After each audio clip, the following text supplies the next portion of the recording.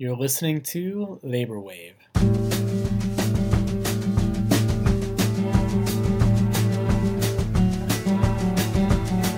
Some of us think that the social relations in which we're in need to fundamentally change. For me, the work site is a key place to organize, but not just because I want better wages. It's because I want relations of exploitation like they exist today to end.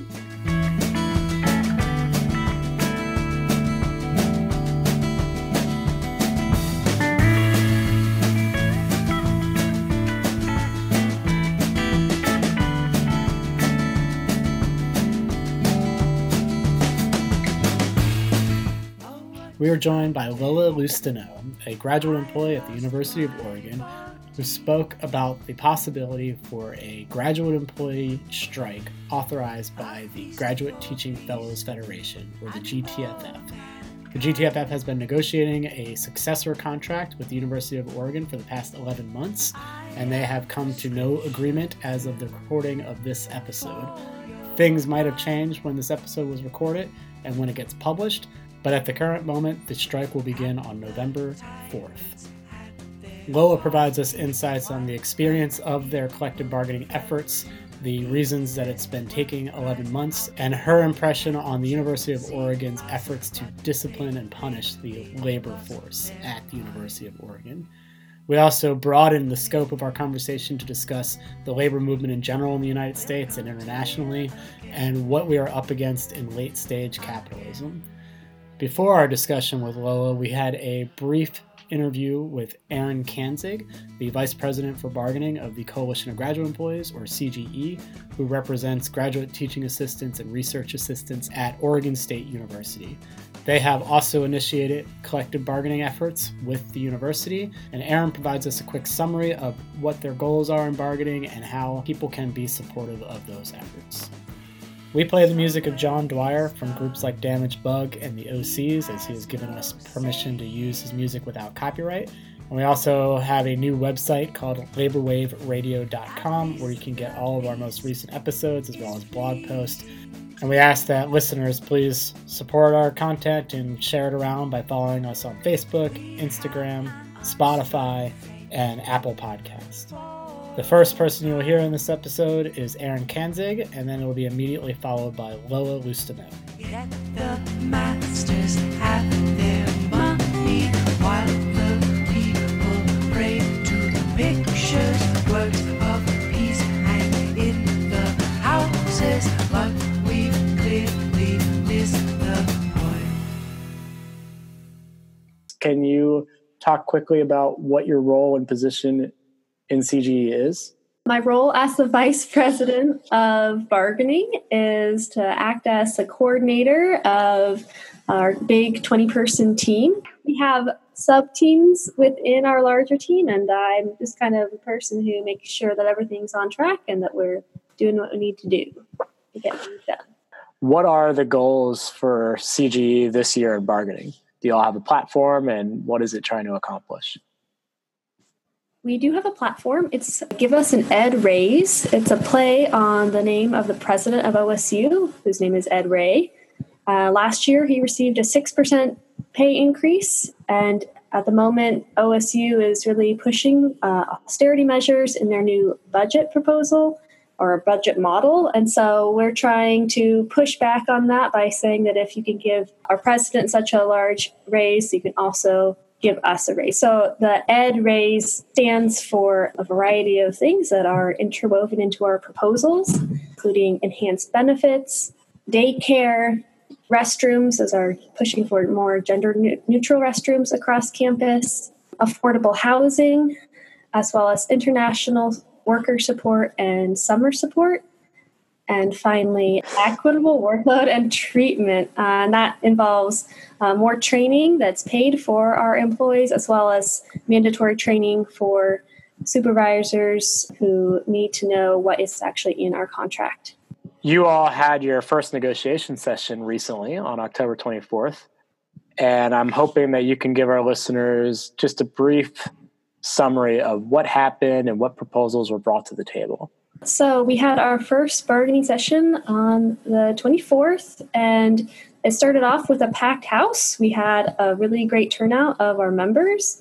And throughout the day, we had people continuously coming in through those 3 hours, and probably around 200 some members of CGE came by, which was awesome. The crowd's support was very well felt, both by the bargaining team for us and across the table from OSU admin. We presented 6 of our financial proposals. So those included asking for raises, expanding our healthcare coverage, having family leave policy, as well as our new housing proposal, looking to get a committee of joint OSU and CGE folks together to develop actual affordable housing proposals and policies.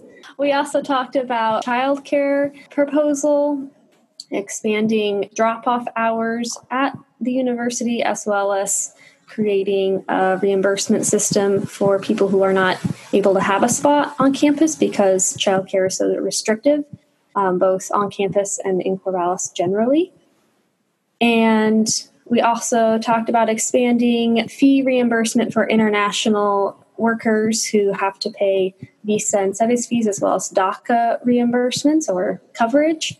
And then we were able to follow up those proposals with really powerful testimonies from 6 members. It was spontaneous and incredibly powerful, and it really just closed out the whole day on a really high note for us. It felt really good to be able to have those participants tell their own personal stories in a way that was so compelling and inspiring.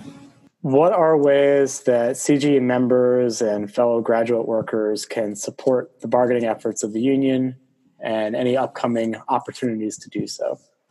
Yeah, so we're going to be bargaining for many, many months. We have to continue to be committed, and we need people to show up. Our next session is on November 5th, which is a Tuesday, from 1 to 4, and it will be at Westminster House, the same location as this first session. And also, we're working on continuing to show solidarity to the faculty union at OSU, the United Academics. We're asking people to continue to participate by showing up, as well as following us and contributing their comments and ideas through social media and all that. So there's lots of ways to get involved, and we're always looking for people to pitch in. How can members stay up to date on all things bargaining related for CGE? We've got a bargaining page on our website, which is cge6069.org/bargaining. And there we have a bargaining blog that we're going to be routinely updating. You can check out our platform in more details, and we'll be posting our proposals on there as we present them. And you can also follow us on Facebook, Twitter, and Instagram. We'll be posting about upcoming events and ways to get involved on those platforms as well. And you probably have a contract action team member in your department. So if you are a member, you can talk to those folks, and they are in the know on what's happening. Well, Erin Kanzig, thank you for taking time to talk to us about your bargaining efforts, and good luck in all your future endeavors. Thank you. I'm Lola Lucino. I'm a PhD candidate here at the University of Oregon. I particularly study migrant workers and collective organizing. I've been a member of the Graduate Teaching Fellows Federation since day one. Actually, was one of the reasons why I ended up choosing coming to University of Oregon, because the GTFF had made headlines the year before by holding a strike to fight for paid sick leave at that time. And I occupy different positions in the GTFF throughout the years. I've been the chair of the Workers' Caucus. I've been the vice president for political education.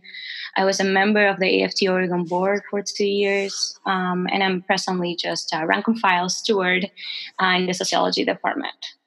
Currently, GTFF is undergoing intense negotiations, which are potentially leading to a strike that's been authorized to start on November 4th. So I wanted to just know a little bit more about the details of this. What are the current offers on the table from both management and the union?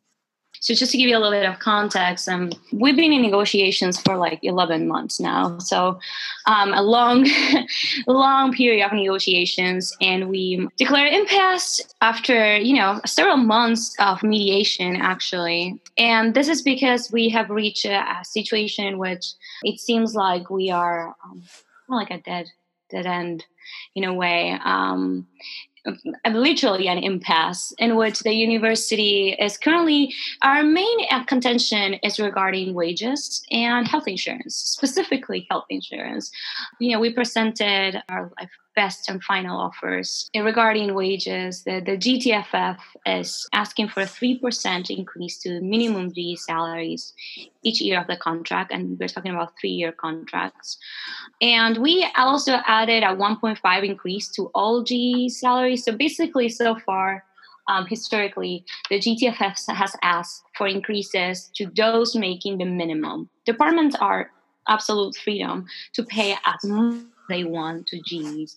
And we basically set the minimum salary. And the university has been very intentional about asking for an increase that impacts all Gs, not only the ones doing the minimum, not only the ones receiving the minimum. And this is interesting because, the rationale for the union is we are trying to take the Gs who are making the lowest to rise their wages as much as we can to the living cost. Like right now, most Gs make way below the living cost in Eugene, right? So we are just trying to increase equity within our bargaining unit. And the university is not necessarily interested in that because first, they're not interested in equity, and second, because they're not interested in particularly, making sure that we can't become any closer to living wages. But they do want to seem more competitive. So they were interested in an increase that affected every GE. Our best and final offer also includes a 1.5 increase to all other GEs, right? The previous proposal that we had was a 4% increase to minimums only. And the U of O is offering a 2.5 increase to minimum GE salaries in the first year, then a 2.75 increase in the second year, and then final a 3% increase on the third year.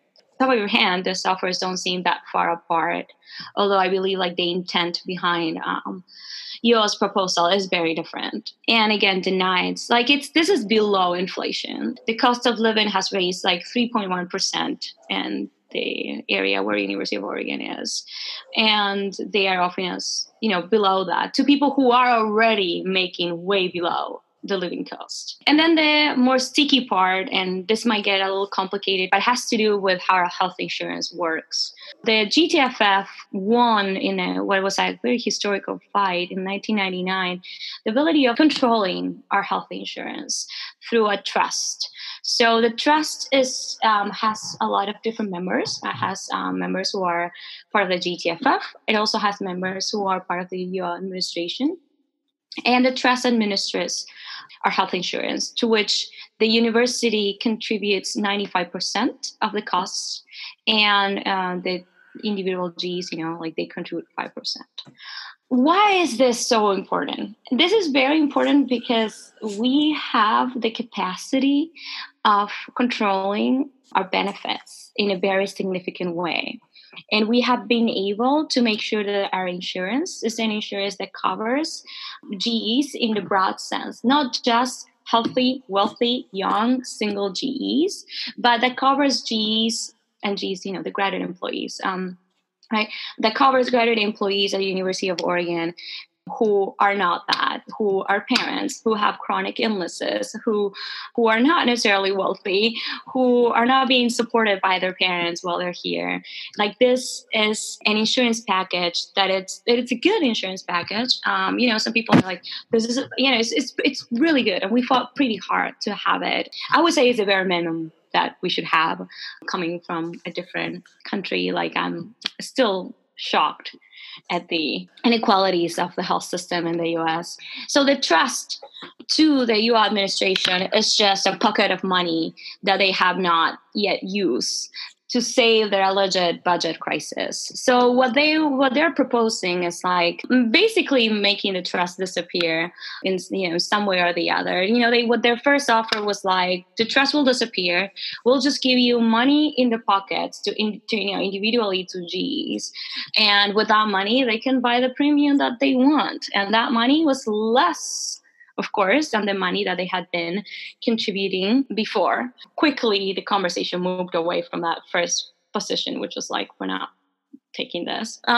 Because it was this idea in which they came to the table being like, they acknowledge that because they pay us so little, they have a hard time recruiting grad students to come to this university.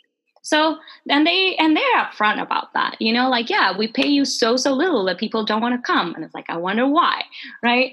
And so they're like, and they're like, okay, we'll do this.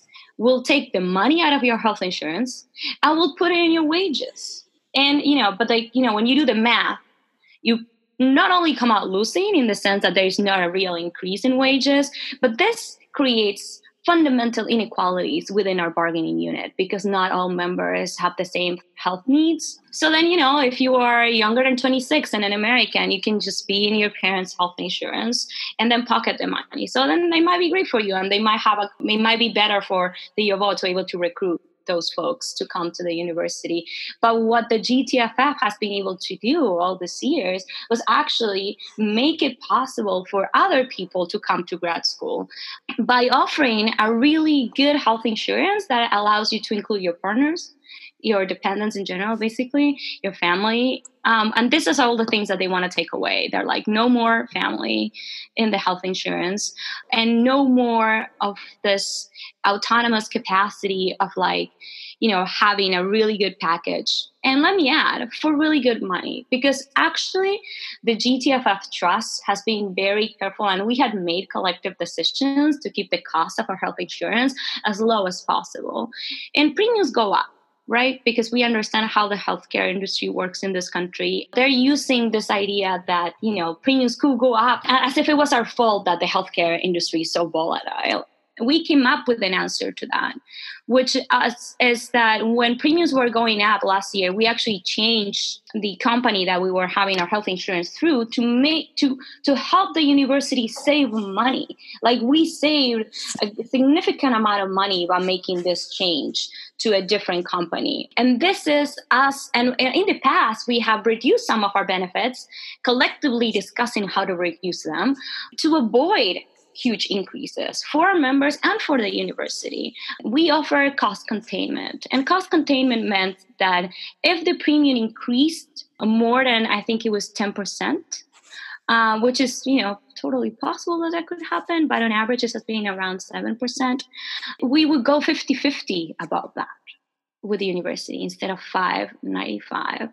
And we show the university how responsible we've been with the trust, how we make sure that our members are covered, and how we also make sure that the costs don't go too high for the university, right? Which is, above and beyond, in my opinion. But the university is not really actually interested in the reality that we are actually cheap to insure, right? Because we could be cheaper, because labor could always cost less, right? And they are literally sitting across the table and telling us, well, you could do worse and still survive. We could offer you, we're going to assess your value and we're going to tell you you're actually worth less. We're going to give you less and we expected you to accept it. We're going to give you less and directly impact a lot of your members and your most vulnerable members. And that's it. And we're just supposed to be okay with that offer. It's like, we're going to offer you less wages. We're also going to offer you a worse health insurance. And you're also going to lose control of that health insurance. And that's what's at the table right now. What you're saying about their counter proposals in terms of you negotiating over health and your willingness to even talk about cost containment, to me, one of the insights that I connect with there is how the dollars and cents matters for managers and bosses, but a lot of times these things also come down to control. And it sounds to me like they're trying to just push, they don't want you to have any democracy over your own healthcare. Absolutely. Absolutely. Ultimately, maybe some folks would disagree on me on this, but I definitely think this is a question of discipline and control of the labor force. I think Michael Schill, the president of the University of Oregon, is looking at his next gig. And his next gig might be an Ivy League like Harvard, who is fighting against its grad students right now. It's fighting against them unionizing, right? So we see a lot of big universities fighting really hard against grad students unionizing. And I think what Michael Schill wants to put in his pocket is show that he was able to control this union, to discipline this labor force. And this is what I think it's at stake. Like Misty Matella, who is right now the head of HR and sitting at the table leading the negotiations. Well, actually, Peter Ferris is the lead negotiator, but basically she's the highest ranking administrator sitting at the bargaining table right now. And she was very open and candid. And she was like, your health insurance is too rich. People before in my position have promised this university that they're going to cut your health insurance. And when bargaining time comes, they're never able to do it. And I said that I could, and that's how I got this job. Like literally, And what's interesting, and I've been thinking about this, is they knew from the start, because from the very first day that negotiations started, they knew that one of our not bargaining items was health insurance, right? Like they knew we were actually willing to take really low wage increases in order to protect our current health insurance, right? Like not even increase it, not even improve it, not even, at some point we were asking for more coverage over the summer, or at least more coverage over the summer for international students who are obligated to have, a health plan while they're here because of their visa requirements. And we kind of forgo all of that, which, that's for a debate and another time. But basically, they knew, so Misty knew sitting at that table that what she had promised the administration, what she had promised Mike Schill, what had got her position, was the one item in which she knew we were not going to budge on. So I wonder if they had just been, wasting our time all along, knowing that they were not willing even to consider proposals that include cost containment. We're wait, if this was about money, here you are, here's the solution. If this is about money, we've been saving you money. Let me show you how. If this is about money, let me show you how we can save you more money in the future. This is not about money. This is literally about discipline. And not only at U of O, unfortunately. This is about disciplining a mobilized and organized, a strong union here and anywhere else. So for people to hear, this is how you crack a union, right? I think this is what's happening. I think what's happening surrounding the state of Oregon really confirms that a lot too. I mean, in my impression, the post-Janus environment and the kind of state legislature that's given way to this austerity narrative has totally emboldened all these public universities in Oregon to just go after their public worker unions.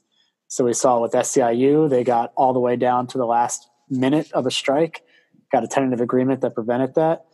Seeing it happen in the GTFF, and I wouldn't be surprised if this is a coordinated plan with all the public universities. Some folks, read the fact that SEIU was willing to go on strike as, okay, the labor is rising, working class is active. And actually, what I think it shows, because these are all defensive strikes. If we go on strike on November 4th, it is to perhaps get a not so regressive contract. When we went on strike in 2014, that was an offensive strike. We were fighting for a right we didn't have, and we thought we had to have, that we could not wait any longer for paid sick leave, that it was inconceivable that someone had to give birth and then be back to work the next day, or their pay would be deducted from them. And that, we were moved by that and willing to fight for that. And that's why we went on strike. This time around, we are just trying to hold on to what we have. Because what I see and what I think, it's precisely what you were saying, is that Janus has emboldened employers to be willing to take unions to the very, very edges of strikes in order to just hold on to what they already have. We should all be pretty worried about that. It's interesting because this is a big piece of American culture, which is, this attempt to try to avoid a strike. from every end, labor and employers. Everyone wants to avoid a strike. And I understand why. I know strikes are not fun. I know strikes are hard. I know strikes are complicated. I know you don't always win when you go on strike. But the fact that people are so afraid of strikes, it creates the situation in which it would seem like the peak power the labor has is right before striking. So there's a lot of structural pressure to take whatever deal. It looks like we're performing. There's a performance that's going to wait until Sunday, November 3rd at midnight for someone to reach a deal that it's suboptimal, but we are all assuming that that is the best that you can get because that is when we're powerful, the most powerful. And I wish SEIU had gone on strike. I'm glad that they reached a deal, and I'm glad that they didn't have to strike. And I, at the same time, wish they had. And at the same time, I wish we had been bold enough to call impacts earlier and to actually go on strike with SEIU, because I feel like we are just being cornered into positions of defense in which, I don't know. I don't know what the outcome is going to be, right? Even if we win, we're just walking out with a worse contract than the one we just had. I am surprised when I see union news come out that says this union or that union went on a strike or almost did, but they got an agreement, and the agreement was historic. The rhetoric is always incredible celebrations of the status quo. And I'm not trying to single out any particular unions, but I see some people calling a tentative agreement with the 3% cost of living adjustment historic. And I just think what has happened to the expectations of the labor movement? Historic was the weekend, right? The 40-hour work week. That's history. With 8 hours, right? Yeah. Right. This is not history. This is holding on to, I think, the inches. It just sounds to me like you're frustrated with that as well. Unfortunately, I've also incorporated a lot of the rationale that makes people who have been in unions for a long time be resistant to strike, to be skeptical about being able to achieve more by doing more intense or direct actions. But I disagree with that view. Fundamentally, just because it seems like this is a very worrying time. It's going to be the same with the GTFF. No matter what we get, we're going to say it was a win, right? Because it could be it could have been worse. We were on the verge of losing everything. I don't know if you know a little bit about the tactics the GTFF used in this bargaining cycle. Let me expand a little bit on that because I think it's interesting. We decided to go with a really, really big bargaining team. The last bargaining cycle, it was a small bargaining team, 5 people. Our staff organizer, the president, and 3 more folks that volunteered their time to be on the team. And what happened was that it was a very undemocratic process, to be honest, not super transparent. And a deal was reached, it wasn't a bad contract, honestly. Ultimately, it was not a bad contract. But the way in which the deal was reached was not necessarily very collective, I would say. Not even to that small team. And it was a very small amount of people who participated in the final decisions, right? So this time around, we went with a really, really big bargaining team, which I think is amazing. As many folks as they wanted to be part of it, they could. It was open to any member of the union to be part of that bargaining. They started meeting, way early in the summer, came up with 56 proposals, which is a lot. We opened so many articles. The folks in the bargaining committee, they so much work. And the first day of bargaining, I saw them all walking in. It was 20-something of them.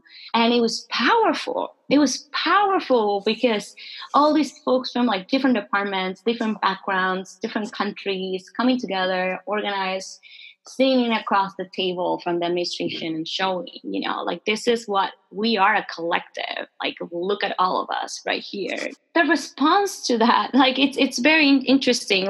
Even coming out that strong, I feel like we came out really strong with a strong position. I think that the last few years have been good years for our unions. Our membership has increased. We have really committed leadership and rotation of leadership in this very organic and amazing way, honestly. And I'm a pretty skeptical person. So I've been very surprised by what has happened to the GTFF since I've been here. And now here we are 11 months later, and people are exhausted. and they're playing with our exhaustion. People are just like, let's just take whatever we can that is not that bad, and that's going to be a win. And that to me is very disappointing. When you look back on the tactics and the strategy, do you feel like there was a turning point where the energy went from being very ambitious and high mobilization to kind of shifting more to the defensive side? Well, I think two things happened. One was that we started mediation. And the mediator, who coincidentally or not coincidentally, is the same person who mediated the first contract that the Graduate Employees Union at Portland State negotiated with the university. And it's interesting because I was actually in their last bargaining meeting. And at that time, the mediation was open. I was in the room with them, I'm not even a member of their union. But this time around, the mediator said that the mediation was going to be closed. And the members, not even outside people, and not even members that were not part of the bargaining team would be allowed in. And I think that changed the energy a lot, right? Because it disconnected membership from what was happening, even though, the bargaining committee did fairly good effort at communicating, but it's not the same. But more importantly, it's not the same for those in the team, because they stopped seeing us, seeing in the rank and file that we're supporting them. And then the dialogue became completely broken, right? Because it's like the university in a different room talking to the mediator, and then the mediator coming, talking to the union. And then the university being like, okay, we'll talk to you directly if you do a sidebar only with 3 people. All those tactics, they just talk about breaking the unity of a collective that is showing you their power through the fact that they are unified and that they're coming together to talk to you, And I was discussing this one of the bargaining team members, and they were like, it seems like during the sidebars, they don't say anything new, but that just, it's a way to break the conversation, break the team down, because they are not willing to admit publicly the things they are telling us. Mr. Matella wouldn't say publicly oh yes, this health insurance is too rich, and my job depends on you not having a good health insurance anymore. But she will tell that to 2 or 3 people because she expects that to not leave the room. And ultimately, that just shows how this contract negotiations are attempt at pacifying class struggle that is ultimately unsuccessful if folks on the side of labor are very serious about their intentions. If you really want to change things, there's only so much more you can do in these tables that are particularly negotiations that are set up to prevent any radical transformation. And I'm not saying we were asking for radical transformation, but what we were asking for, at least we came out strong, asking for radical increases in our wages. Radical, because we made less than $16,000 a year on average. A radical increase was just going to put us below the poverty line, just, a little bit high, but still below the poverty line. I wonder, and you can never know, if UO attack was stronger because they saw that the GTF was so organized that we went to the table with such a strong position that then they came out to us even stronger, or not really. So almost concerned that being so coordinated and well organized created a more vicious counter assault. Well, actually, what I'm saying somewhat implies that, but I was more thinking about that showed them that they had to discipline us more, that it was very important for them to actually exercise particular ways of control against our bargaining unit more than anything else, that it stopped being about the money and started being more about control, which is always is, right? And then if that's the case, then I'm glad we're strong, and I'm glad we are united, and I'm glad that 95% of our bargaining unit is willing to go on strike. That's what needs to be done.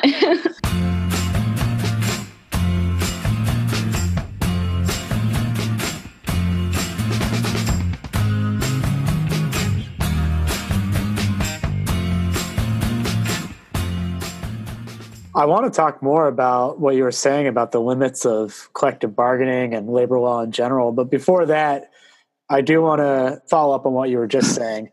Yeah. So your vote tallies were recently conducted, and I want you to just make sure these numbers are accurate. But from what I read, you had more than 87% of your entire bargaining unit participate in the vote. And of those folks, 95%, at least 95%, authorized a yes on a strike. Yes, over 1,000 graduate employees authorized the strike. And it's actually kind of like invigorating because I've seen so many folks around campus wearing the shirts, wearing the bottoms of Ready to Strike, being super active on like social media, starting conversations with each other about, I feel like we are really ready, I think, to act collectively to defend what we have. I wish we were ready to act collectively to go for more, not where we are, but definitely those numbers are correct and they speak for themselves, I think. Yeah, they're tremendous. How did you all accomplish getting so many members engaged and willing to go on a strike? I think we were very fortunate last year to have a president who was a very effective communicator. And like, this is not to make it like a one-person thing, but he had been in bargaining teams before. And he's the one leading, the negotiations. And he made like the whole board that was there last year made sure that the process was as collective as possible. Even when we were not able to go to mediation anymore, they kept all the members informed. We had several GMMs in which we're discussing details about what was happening in bargaining. There was a lot of conversation very early on about particular details regarding healthcare. So I think that was key. Like, there was a lot of involvement from members throughout the process. It's not like, just a group was participating and now we're knocking on doors asking people. From the start, a way more collective process. I think the big bargaining team made it so almost every department is represented at the bargaining table, which made way more easy for folks to like knock on the door of the person they know in their department and ask directly about what's happening. And as I was saying, I think the last couple of years, a lot of efforts directed towards internal organizing in our union, a lot of like successful blitzes in which, members go out and do door knocking and like talk and like doing assessments and like very conscious about internal organizing. But definitely, I think that we were at really good membership levels by the time that we started negotiations. I think that shows, and I think that shows in a vote like this, in which people are willing to walk out of their jobs to defend, their health insurance and to ask for a fair contract. And the start date of that strike, should it happen, is November 4th. Is that correct? Yeah, so at this, where we are right now exactly is that we have authorized the strike, and then we need to call the strike and give it 10 days notice, basically. The first day that we could do that is Thursday, so that would put us to start our strike, Sunday 3rd, but like not, we're not going to strike on Sunday, so Monday 4th would be the first day. How can supporters outside of just the grad employees at U of O be participants in that strike? Like, what are you all calling for from the public? What we're calling for is direct, of course, like we have there's a web page that is called youallhellno.com. At the end, I think there's a petition, but also the possibility of sending an email. It gives you, prompts you to send an email to leading administrators of this university, asking for them to give us a fair contract. Any use of social media that visualizes what's happening, any shows of support are always appreciated and welcome. If folks want to come walk the picket line with us, we're going to appreciate that as well, but we're not asking for that necessarily. But definitely shows of support through social media, through writing to the U of O administration, through writing public op-eds or anything like that, making sure that people know what's happening here. Ultimately, the University of Oregon is such a perfect example in the worst ways of where public education is in this country and in the state of Oregon. It's high time that this is a more communal conversation, even among Oregonians, if you will, about what is happening in this university, what is happening in public universities in the state, that tuition keeps rising, keeps expelling Oregonians from being able to go to school, that keeps expelling working class students from actually being able to get a degree in these universities, that continues to boost administration wages. It's so funny, President Schill gave himself a $60,000 raise, right? I have been working in this university for 4 years, and I have yet to make that number total in all the years that I worked, in all the summers, even with all the grants, even with everything. I add everything up, and it's not $60,000, which is what he just gave himself, because he can do that, of course. What I would like the most as a way of support is starting these conversations, in Corvallis, starting these conversations in Portland, having these conversations in Ashland and Saturn, everywhere, having conversations about what's happening to public institutions in the state, what's happening to workers' rights, how we are just blatantly reproducing inequality. And it needs to stop, but it won't until this conversation is a broader conversation than just our wages this time around or our health insurance this time around. Yeah, your comments are reminding me about an interview that we were able to do with Zach Schwartz-Weinstein and Eli Meyerhoff. They've started in calling on what they talk about as abolitionist university studies. Mm-hmm. Which is a pretty interesting insight and intervention into like critical university studies. But one of the big takeaways for me was how they highlighted that the public university system is not just a unwilling victim of neoliberalism and these right-wing attacks, but has in fact been equally, if not more, responsible for the creation of neoliberalism and the kind of paradigm that we are all vulnerable to right now and subjected to within higher ed. What do you think about that assessment? I mean, I agree. And it's interesting, right? Because as every institution in capitalism, universities are contradictory institutions, right? And they have in the past been a space of critical thinking. And I'm not going to deny that, right? And a lot of political movements took place in universities, and then I don't think it makes any sense to deny that, while at the same time recognizing that most of what universities do is reproduce inequality in its worst ways. From my students who need to sell their bodies to the U.S. Army in order to come to college, for those who need to sell their bodies playing football in order to come to college, from the fact that student workers in this university make the lowest wages, they have no benefits, and they are being forced to pay a ridiculous amount of dollars in tuition, right? From the fact that the university plays a huge role in the financial bubble that keeps bursting in working people's faces in this country. It's so interesting because the University of Oregon just passed last year a resolution that allowed it to basically kind of free willingly invest or disinvest or do whatever they want with tuition money, just play in the Russian roulette that, financial system is. And it's so interesting because it's you put people in the financial system by forcing them into debt to go to college.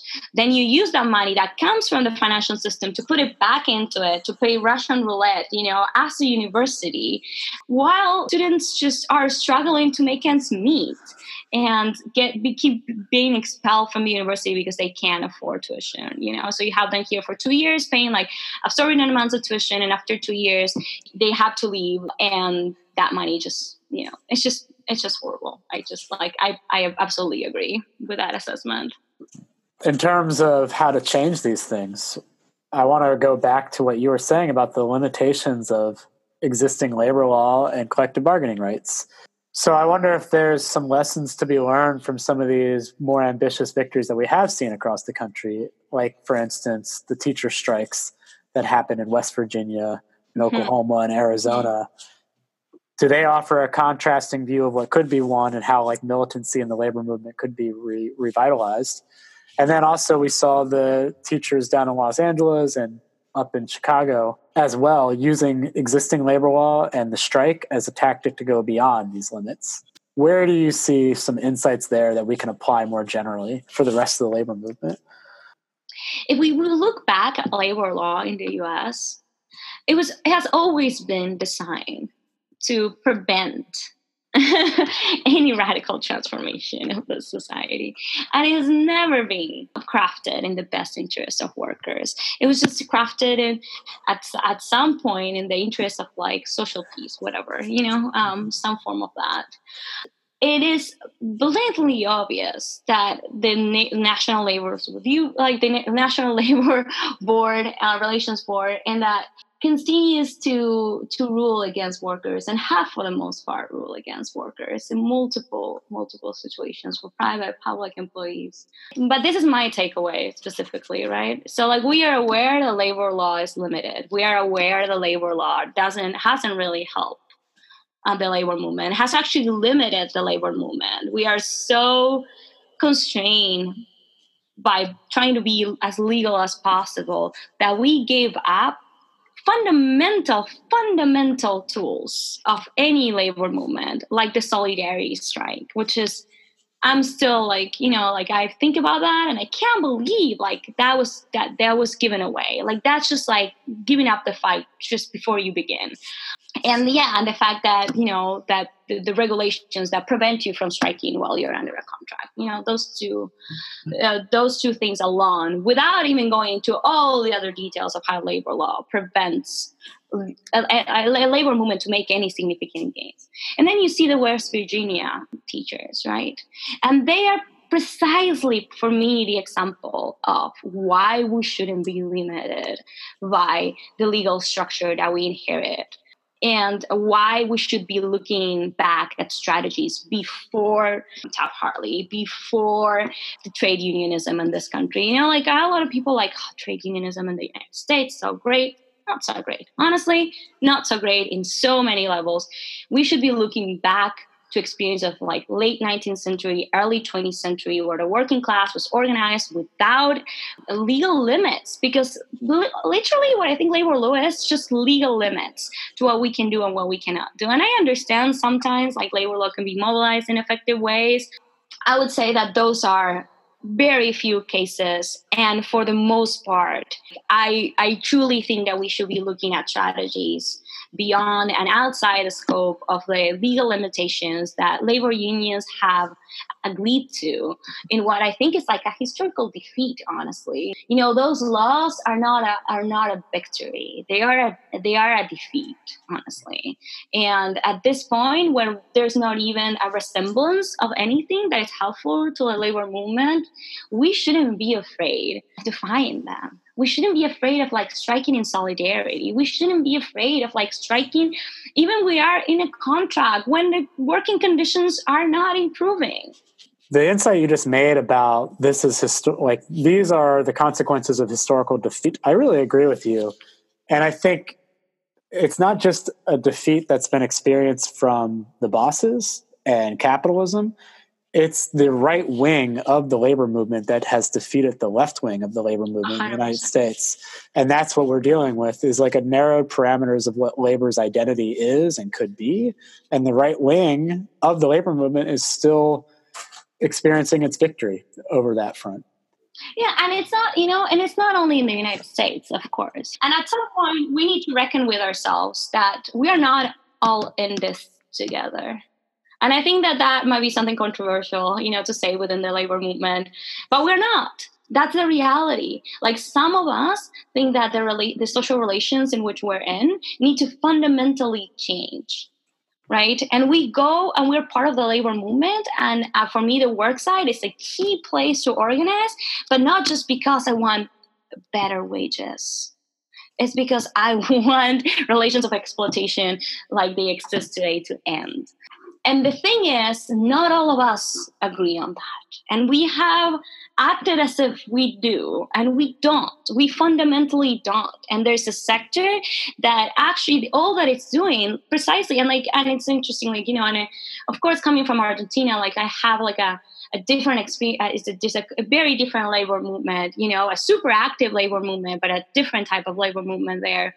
But ultimately, the results are the same, because what you see there is like that labor movement that rose in the 40s in the same way, in the 50s in the same way that they here, the ones that got into power, all that they were interested in doing, it was a more responsible capitalism. And they had it for a little bit. They were never interested in fundamentally altering their social relations. And for me, that's what's at stake. And at this point, where like it seems like neither the capitalist nor the state is interested anymore and even give us some crumbs to keep the social peace, because they can just, I don't know, like it seems like it's not even necessarily anymore. Then this is the time for us to really recommit to the idea that we really need to radically transform the society and like stop pretending that we are all in the same wagon. I don't think we are. I wish we were, and I think it's part of our role to try to get us all in the same wagon, but I don't think we are. And I think we deny that in the labor movement a lot. And going back to what we were talking about earlier, I think part of that denial looks like us exaggerating our own victories and celebrating them to our detriment, because now it's hard to discern what's a victory and what's a loss. And it's ultimately fear. And I understand where that fear comes from. I'm not going to pretend that it's not real. I'm not going to pretend that very committed labor movements were defeated in this country. But I don't think we can keep playing this game. We are at a point in which we are at bottom line, like workers are far from making ends meet. Workers are super indebted. We are very close to like an ecological catastrophe. Like, what does it take for us to be like, okay, no, like the game needs to change. We can't continue to pretend that it's a victory to keep what we already had, because we had nothing. It generates a lot of problems, of course, because then it's like, well, it's like, what are you going to do? Like, look at the political context. And then that is true, and like making connections with what's happening elsewhere. You see that when people go and strive for more, they are met, even in this country, they're met with like literal violent repression, right? So like, I see why we can all be afraid of that. But this strategy, the defensive strategy, has failed. And we see some wins from more offensive strategies, like you mentioned before. So maybe it's a time to like reassess and redirect. Well, before concluding, I think it would be good to talk about where do you see hope and possibilities for the kinds of victories that we actually need? I don't know if you're aware of what's happening in Chile right now, but like right now there is a huge political uprising, popular uprising against a model that has been shown around as like, the Chilean model. Like, look at this, like neoliberalism at its best, and look how nice it is, right? Like, it's being paraded around as this like economic model to like imitate, but other global South countries, how to be a good subservient country and not complain about being completely fucked over by International Division of Labor, if you will, and imperial powers and whatnot. And people are being met with extreme violence. There's a lot of people right now, like literally dying in the streets of Chile. But people are out there and they're still defying laws that were passed that were like significantly increased the poverty levels that they were already in.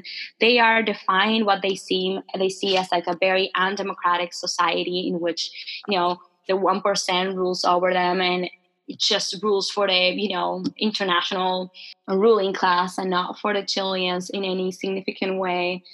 And they are out there and they're fighting under horrible conditions, and they're still doing it. So I'm like, at the same time, like really moved, afraid, sad, and mad, and profoundly mad about what's happening in Chile. But I'm also hopeful, I guess, because under the worst odds, they're like still out there fighting really, really hard against a very, very unfair system. So then I see that and I'm like, well, we should be able to win this strike here.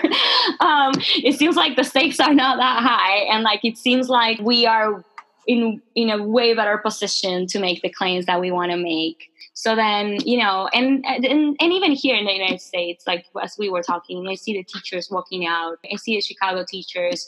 I even see like some unions that I didn't think that were going to be willing to go on significant strikes, and they have.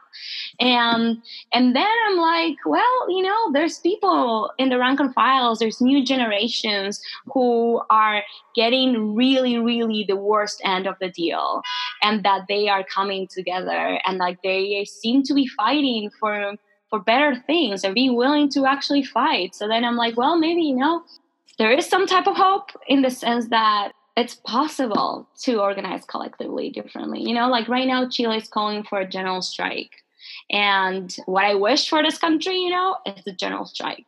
What I wish is like to recuperate that capacity of organizing massively for a general strike.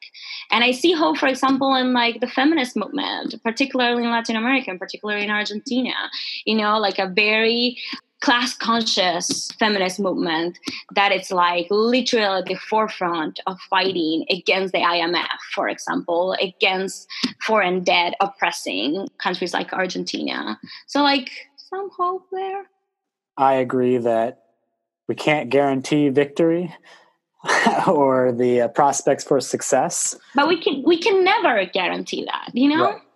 Yeah, it's not destiny that we'll win, but the human spirit does seem to have much more resilience than even I can imagine. Yeah. And, like, let me add this. We were having this GMM, which were like, about to authorize a strike. And there were so many concerns about like, well, but what about my students? I really like them, and like, what about this? What about that? The reality is, and this is something that we need to, grapple with, is that fighting against the capitalist powers, to be very simplistic, it's not easy. It's super hard. It's violent. It's uncomfortable. It costs lives. Like literally, it has always cost the labor movement lives to be able to achieve even the bare minimum of rights. And I understand that we are afraid of that, but we should know that this is not going to be an easy fight, but it's definitely worth fighting for. Like at this point, like, are like literally the survival of humanity is at stake at this point. This is not going to be fun, but the other option is way worse. Well, with that, I want to thank you for being on Labor Wave. It's been a pleasure talking to you. And again, we will be calling on listeners to support GTFF in their upcoming strike, should it happen, and hope we can have you on the show again. Yeah, thank you so much for having me.